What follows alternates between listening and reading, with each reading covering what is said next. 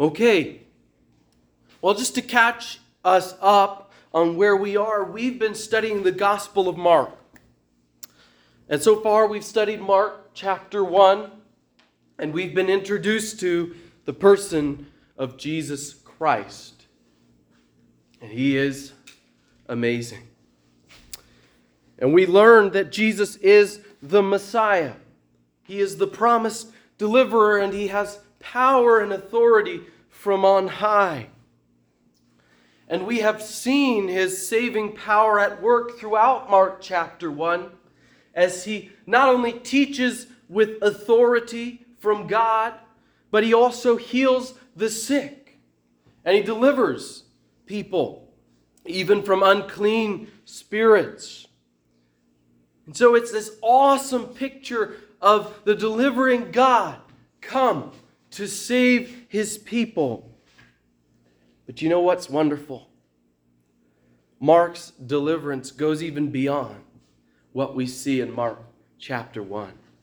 And this week, as we get into Mark chapter 2, we find two stories at the very beginning of Mark chapter 2 that teach us that Jesus Christ is not only able to heal the body and to deliver from spirits, but he is able to deliver us from sin itself.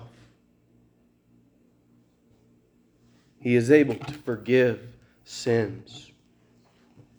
You know, it's not popular to talk about sin in Canada. Sometimes I think that the only acceptable reason to call someone a sinner, or the only sin, is when you call someone a sinner. Then you're a sinner in the eyes of the world. If you call someone out for their sin. It's not popular for us to open our hearts, to look at our lives and reflect on the law of God and see that we fall short of his glory. We fall short of who he is. And so I want to take just a moment as we come to these two stories, that we would see how much we need forgiveness.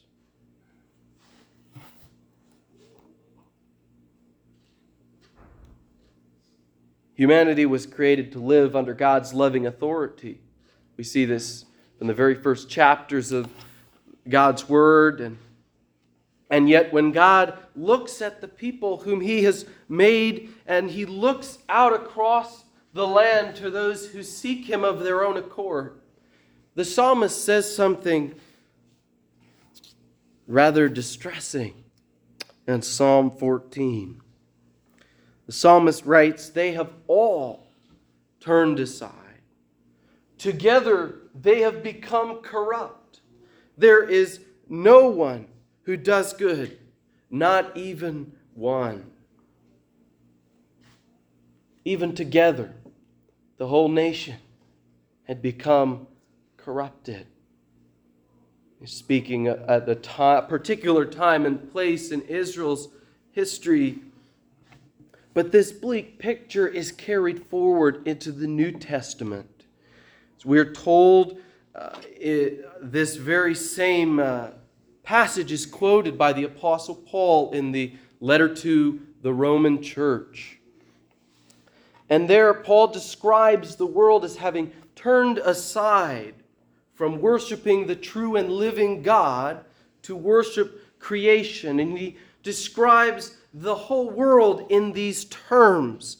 In Romans chapter 1, and then in chapter 2, he brings up the Jewish nation. And the Jewish people had the perfect law of God, but Paul pointed out that they stood condemned under their very own law that God had given to them.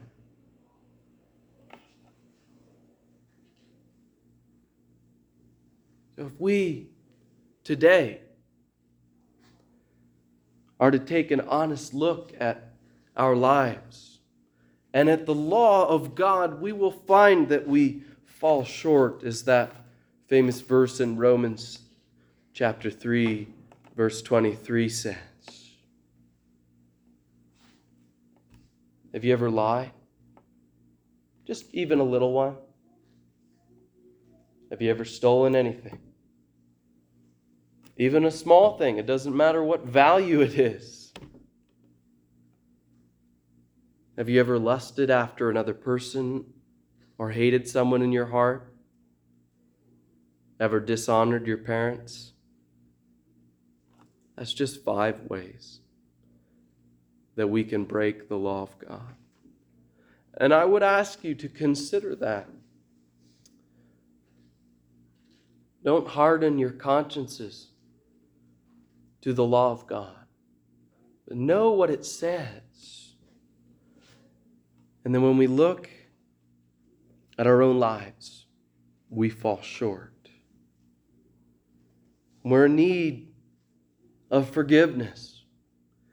You see, the just penalty for breaking the law of God is eternal suffering under His wrath.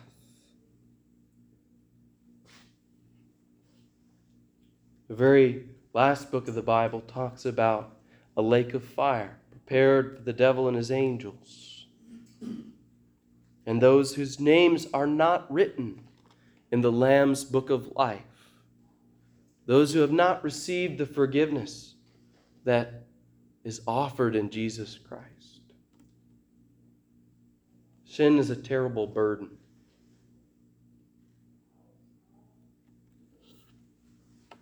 But into a world of sin enters a Savior.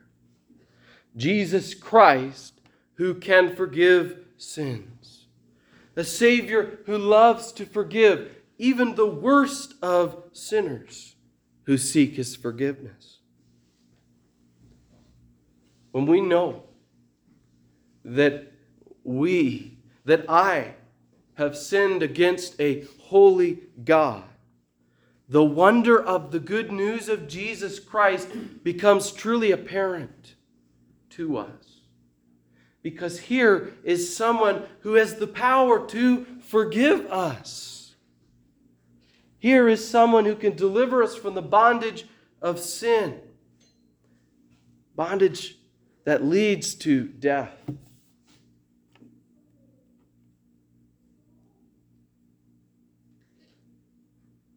Friends,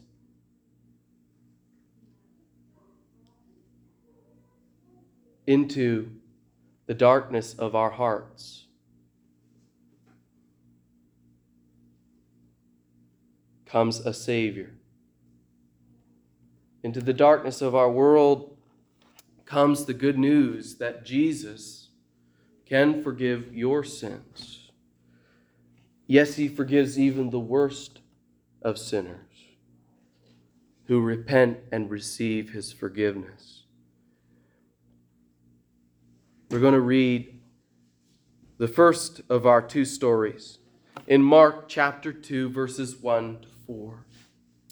This is the setting of our first story that reveals to us a Savior who can forgive sins. Mark chapter 2 begins this way. And when He returned to Capernaum after some days, it was reported that He was at home. This is speaking of Jesus. And many were gathered together so that there was no more room, not even at the door of the house. And He was preaching the word to them. And they came, bringing to Him a paralytic carried by 4 men. And when they could not get near to Him because of the crowd, they removed the roof above Him.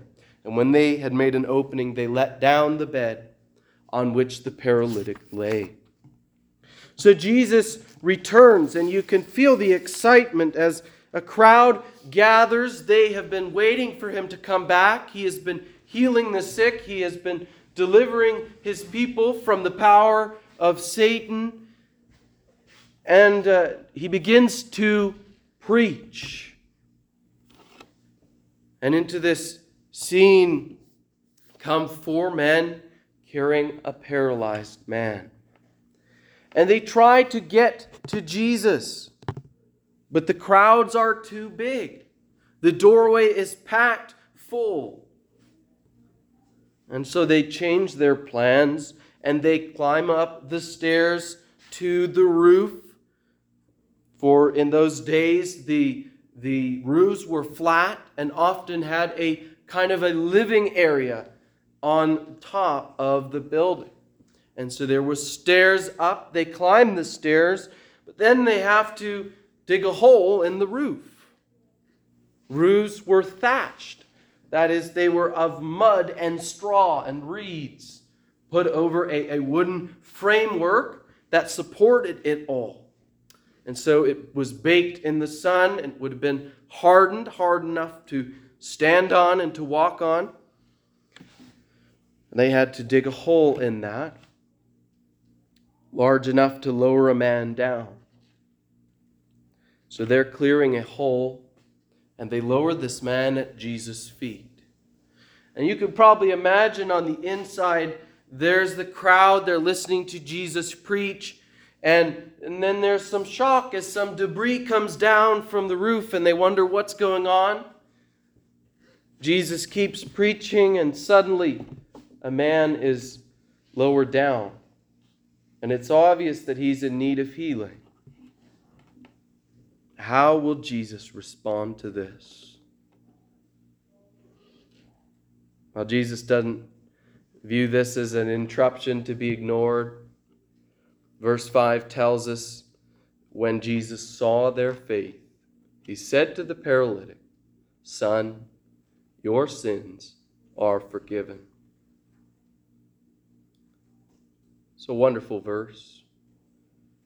It reminds us, first of all, that Jesus saw the faith of these men that brought their friend. It's interesting that Jesus points out their faith. He recognizes their belief in him in that they took their friend all that way, took all that trouble to get to Jesus because they believed that he could help their friend. You know, they did what a good friend ought to do. And those of us that know Jesus, we are able to do that. We are able to bring people to the one who can help them. Not thinking perhaps that, oh, I can help. They knew they couldn't help this man, but they knew the one that they could bring him to. It's a lesson there for us. The faith that brings people that we meet, whether it's a close friend or someone that's a chance encounter, bringing them to Jesus Christ, the one who we here see can not only heal the body, but forgive the sinner. Jesus says, "Your sins are forgiven." And this was an unusual thing for him to say. It is rare that Jesus pronounced forgiveness when he healed. And so some have then assumed, well, that means he was sick because of his sin. The problem is that we're not told it here. It's conjecture. It could be that Jesus knew of this man's sin that resulted in a sickness that he had. But it's just as likely that he's intentionally showing us that he has the authority to forgive sins. And he's also giving us another lesson here, not only of the faith that brings people to Jesus, but of the importance of coming to him for forgiveness of sins. You see, this man came with a need, a very obvious one. A need for healing of the body. He couldn't move his legs. But Jesus addresses first his greatest need, the need for forgiveness from his sins. And so it seems to me that that is the reminder that is given to us here. That we would understand not only is Jesus a God, a Savior who can heal us of bodily ills, He can forgive us of our sins. Mark doesn't tell us a lot of the circumstances around this man's sickness. He doesn't name sins for us or anything of the sort. The emphasis is on Jesus' ability to forgive and on Jesus' lesson to those that were there that rejected this good news of forgiveness. You see, there were some among them. Verse 6 of Mark chapter 2 says, some of the scribes were sitting there, and they were questioning in their hearts, why does this man speak like that? He is blaspheming. For who can forgive sins but God alone? And immediately, Jesus, perceiving in his spirit that they thus questioned within themselves, said unto them, why do you question these things in your hearts? Which is easier to say to the paralytic? Is it easier to say your sins are forgiven? Or to say, rise, take up your bed and walk? But that you may know that the Son of Man has authority on earth to forgive sins, he said to the paralytic, I say to you, rise, pick up your bed, and go home.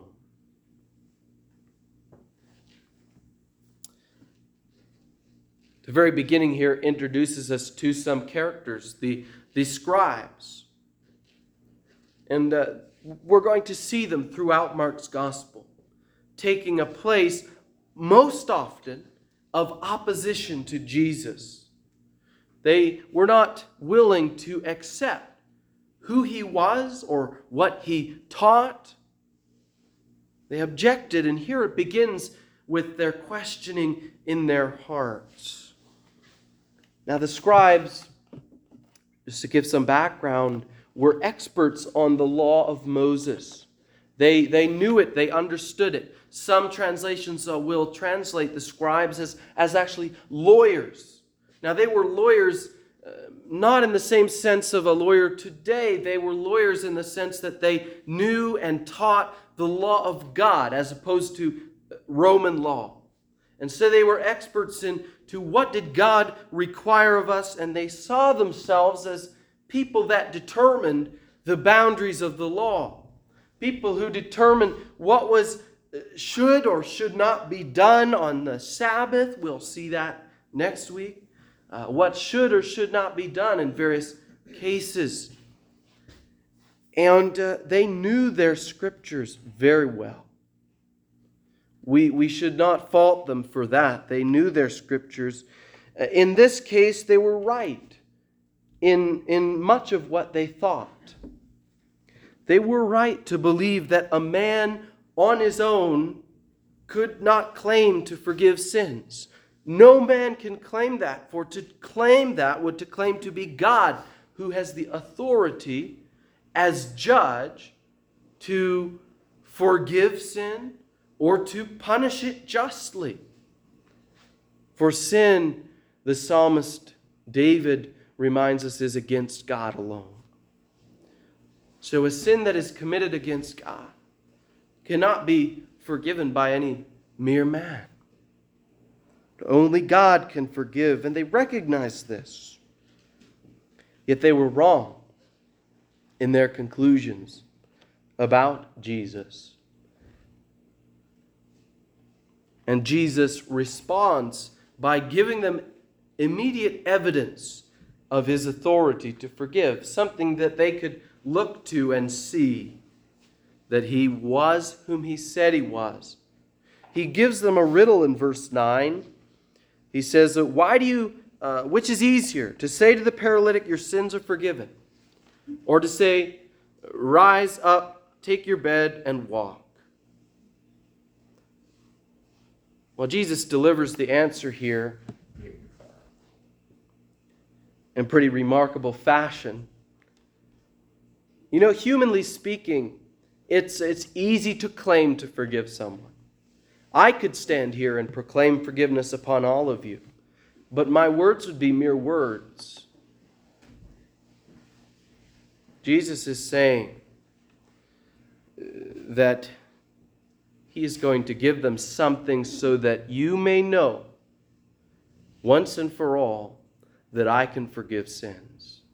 Here's something you can test.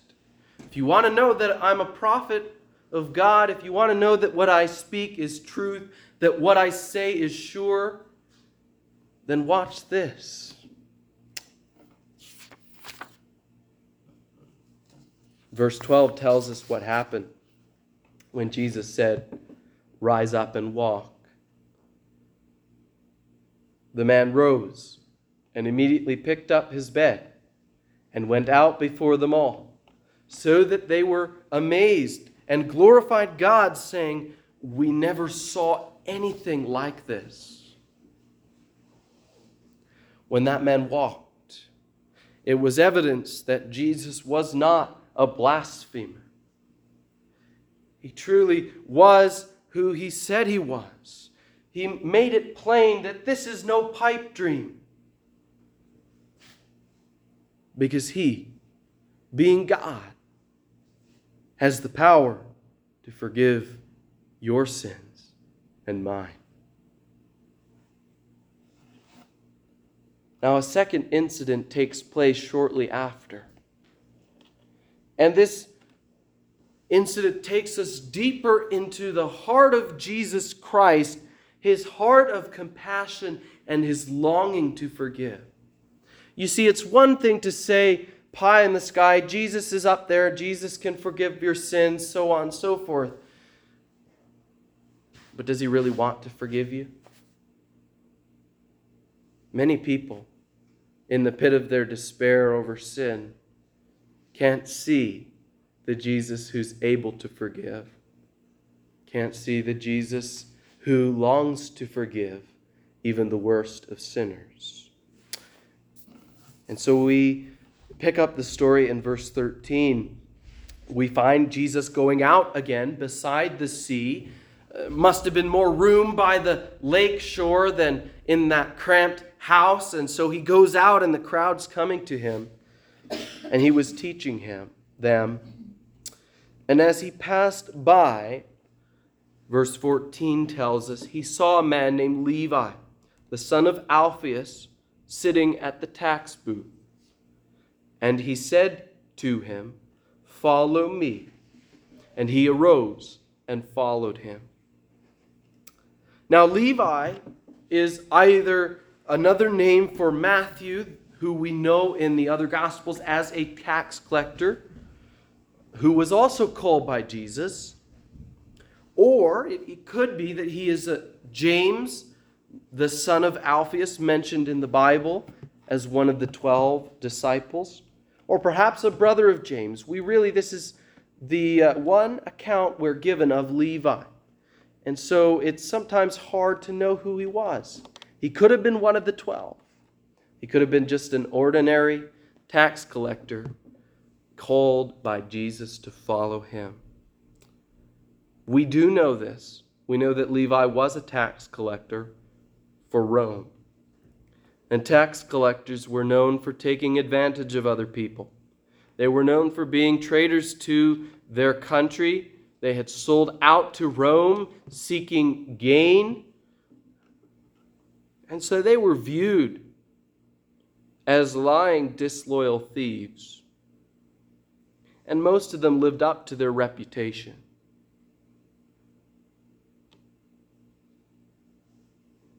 So here's a man who we might say has been living solely for himself, his own gain. And suddenly he leaps at the offer of grace through Jesus Christ. And he follows the call of Jesus. You know, for Levi, this was a point of no return. There was no going back to his tax business. He would have been viewed as a traitor to the Roman employers. He still wouldn't be very well liked by his own countrymen.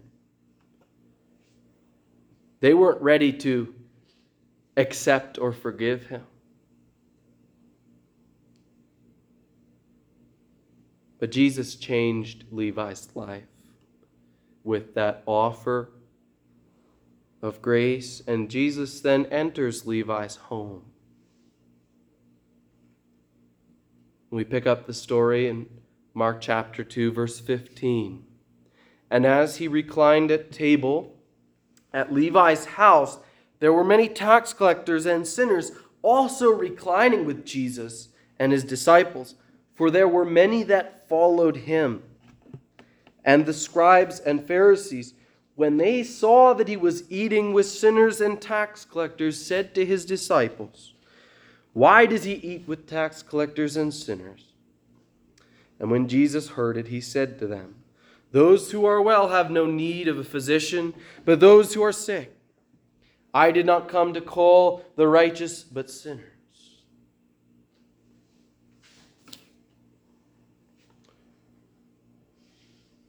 So marvelous account, a true account of Jesus Christ and the life that he lived and the heart that he had for sinners. Jesus befriended some bad people here in Capernaum. He ate with drunks and liars and prostitutes and con men. Why? Why would he do that? To call them. Luke's gospel, which has a parallel account, tells us that Jesus calls them to repentance. In other words, Jesus isn't about endorsing their sin. He's not about joining their lifestyle.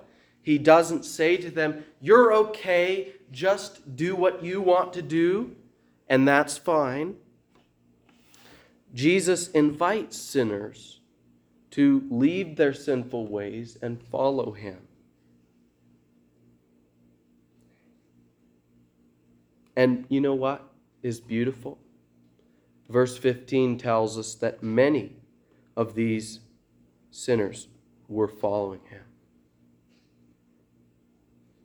Those that he ate with there, they were holding on to his every word.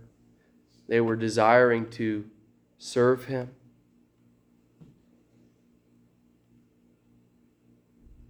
These people that the scribes and Pharisees saw as too far gone, too unclean to come near. You know what, folks? We don't operate like Jesus. We push bad people away, and we write them off as hopeless. But Jesus called sinners to himself to cleanse them, to, as he uses the metaphor, to come to those who are sick of soul, sinners in need of forgiveness. He came to say, "You're sick, and I am here to help."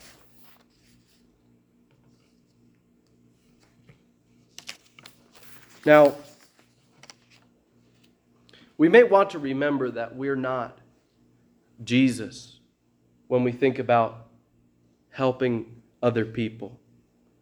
It's important to be careful not to fall into the sin of others. There are other scriptures that warn us of this, that we should be wise and know our weaknesses. But you know what? Sometimes that's an excuse. And I think we can all grow to become more like him, befriending sinners wherever God has put us. Because that's what Jesus is like. And the forgiveness that he offers to us, we have the opportunity to offer to others, to bring others to Jesus.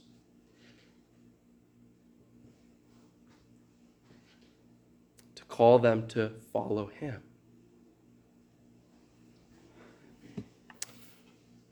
But I think the most striking thing in this story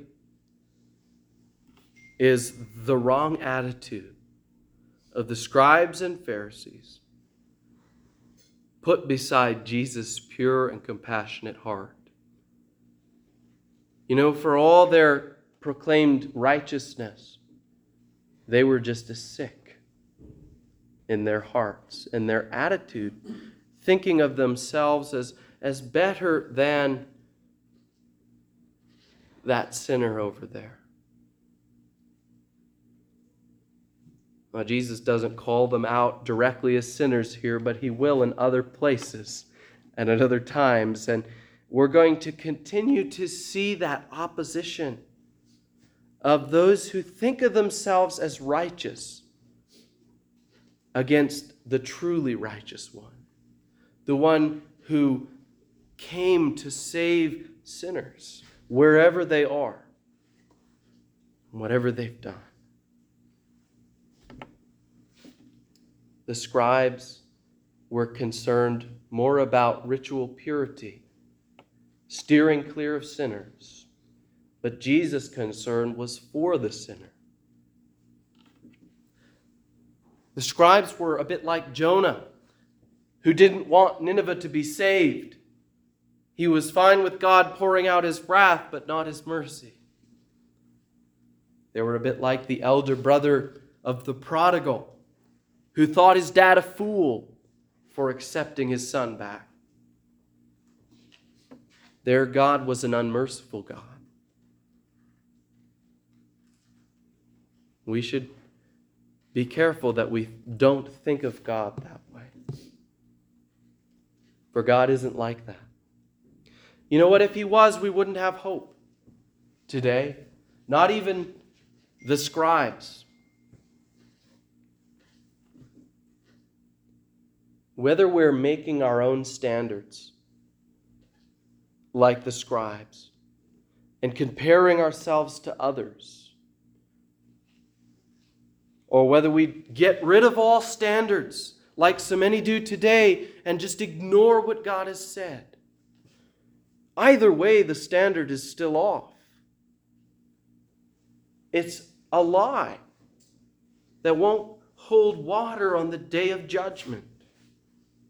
Because by God's standard, we are all undeserving sinners in need of forgiveness. And you know what God does? He doesn't accept our sorry excuses for sin. He comes to forgive sinners, to offer a real, lasting solution, real hope of eternal life with the Father through his shed blood on the cross. Jesus comes to save those that recognize, look at me, I'm desperately sick and my heart is wicked and I have sinned against God. I'm helpless to save myself.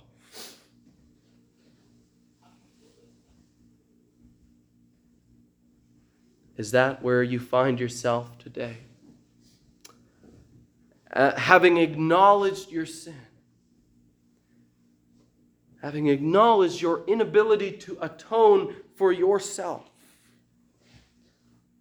have you acknowledged your need for a Savior? I want you to know that Jesus can forgive, that he longs to forgive. He longs to forgive you no matter the depth of your sin. Seek his forgiveness. Come as a sinner. Answer his call. And I promise you that his grace, his goodness, his mercy will change your life. It's God's grace that he comes to sinners like you and I. That he calls us with his grace, and it is his wonderful promise. I love this promise from the Gospel of John, chapter 6, verse 37. Whoever comes to me, whether the Pharisee or the tax collector, I will never cast out. What a wonderful promise that Jesus is able to deliver us from our sins completely. Praise God for that.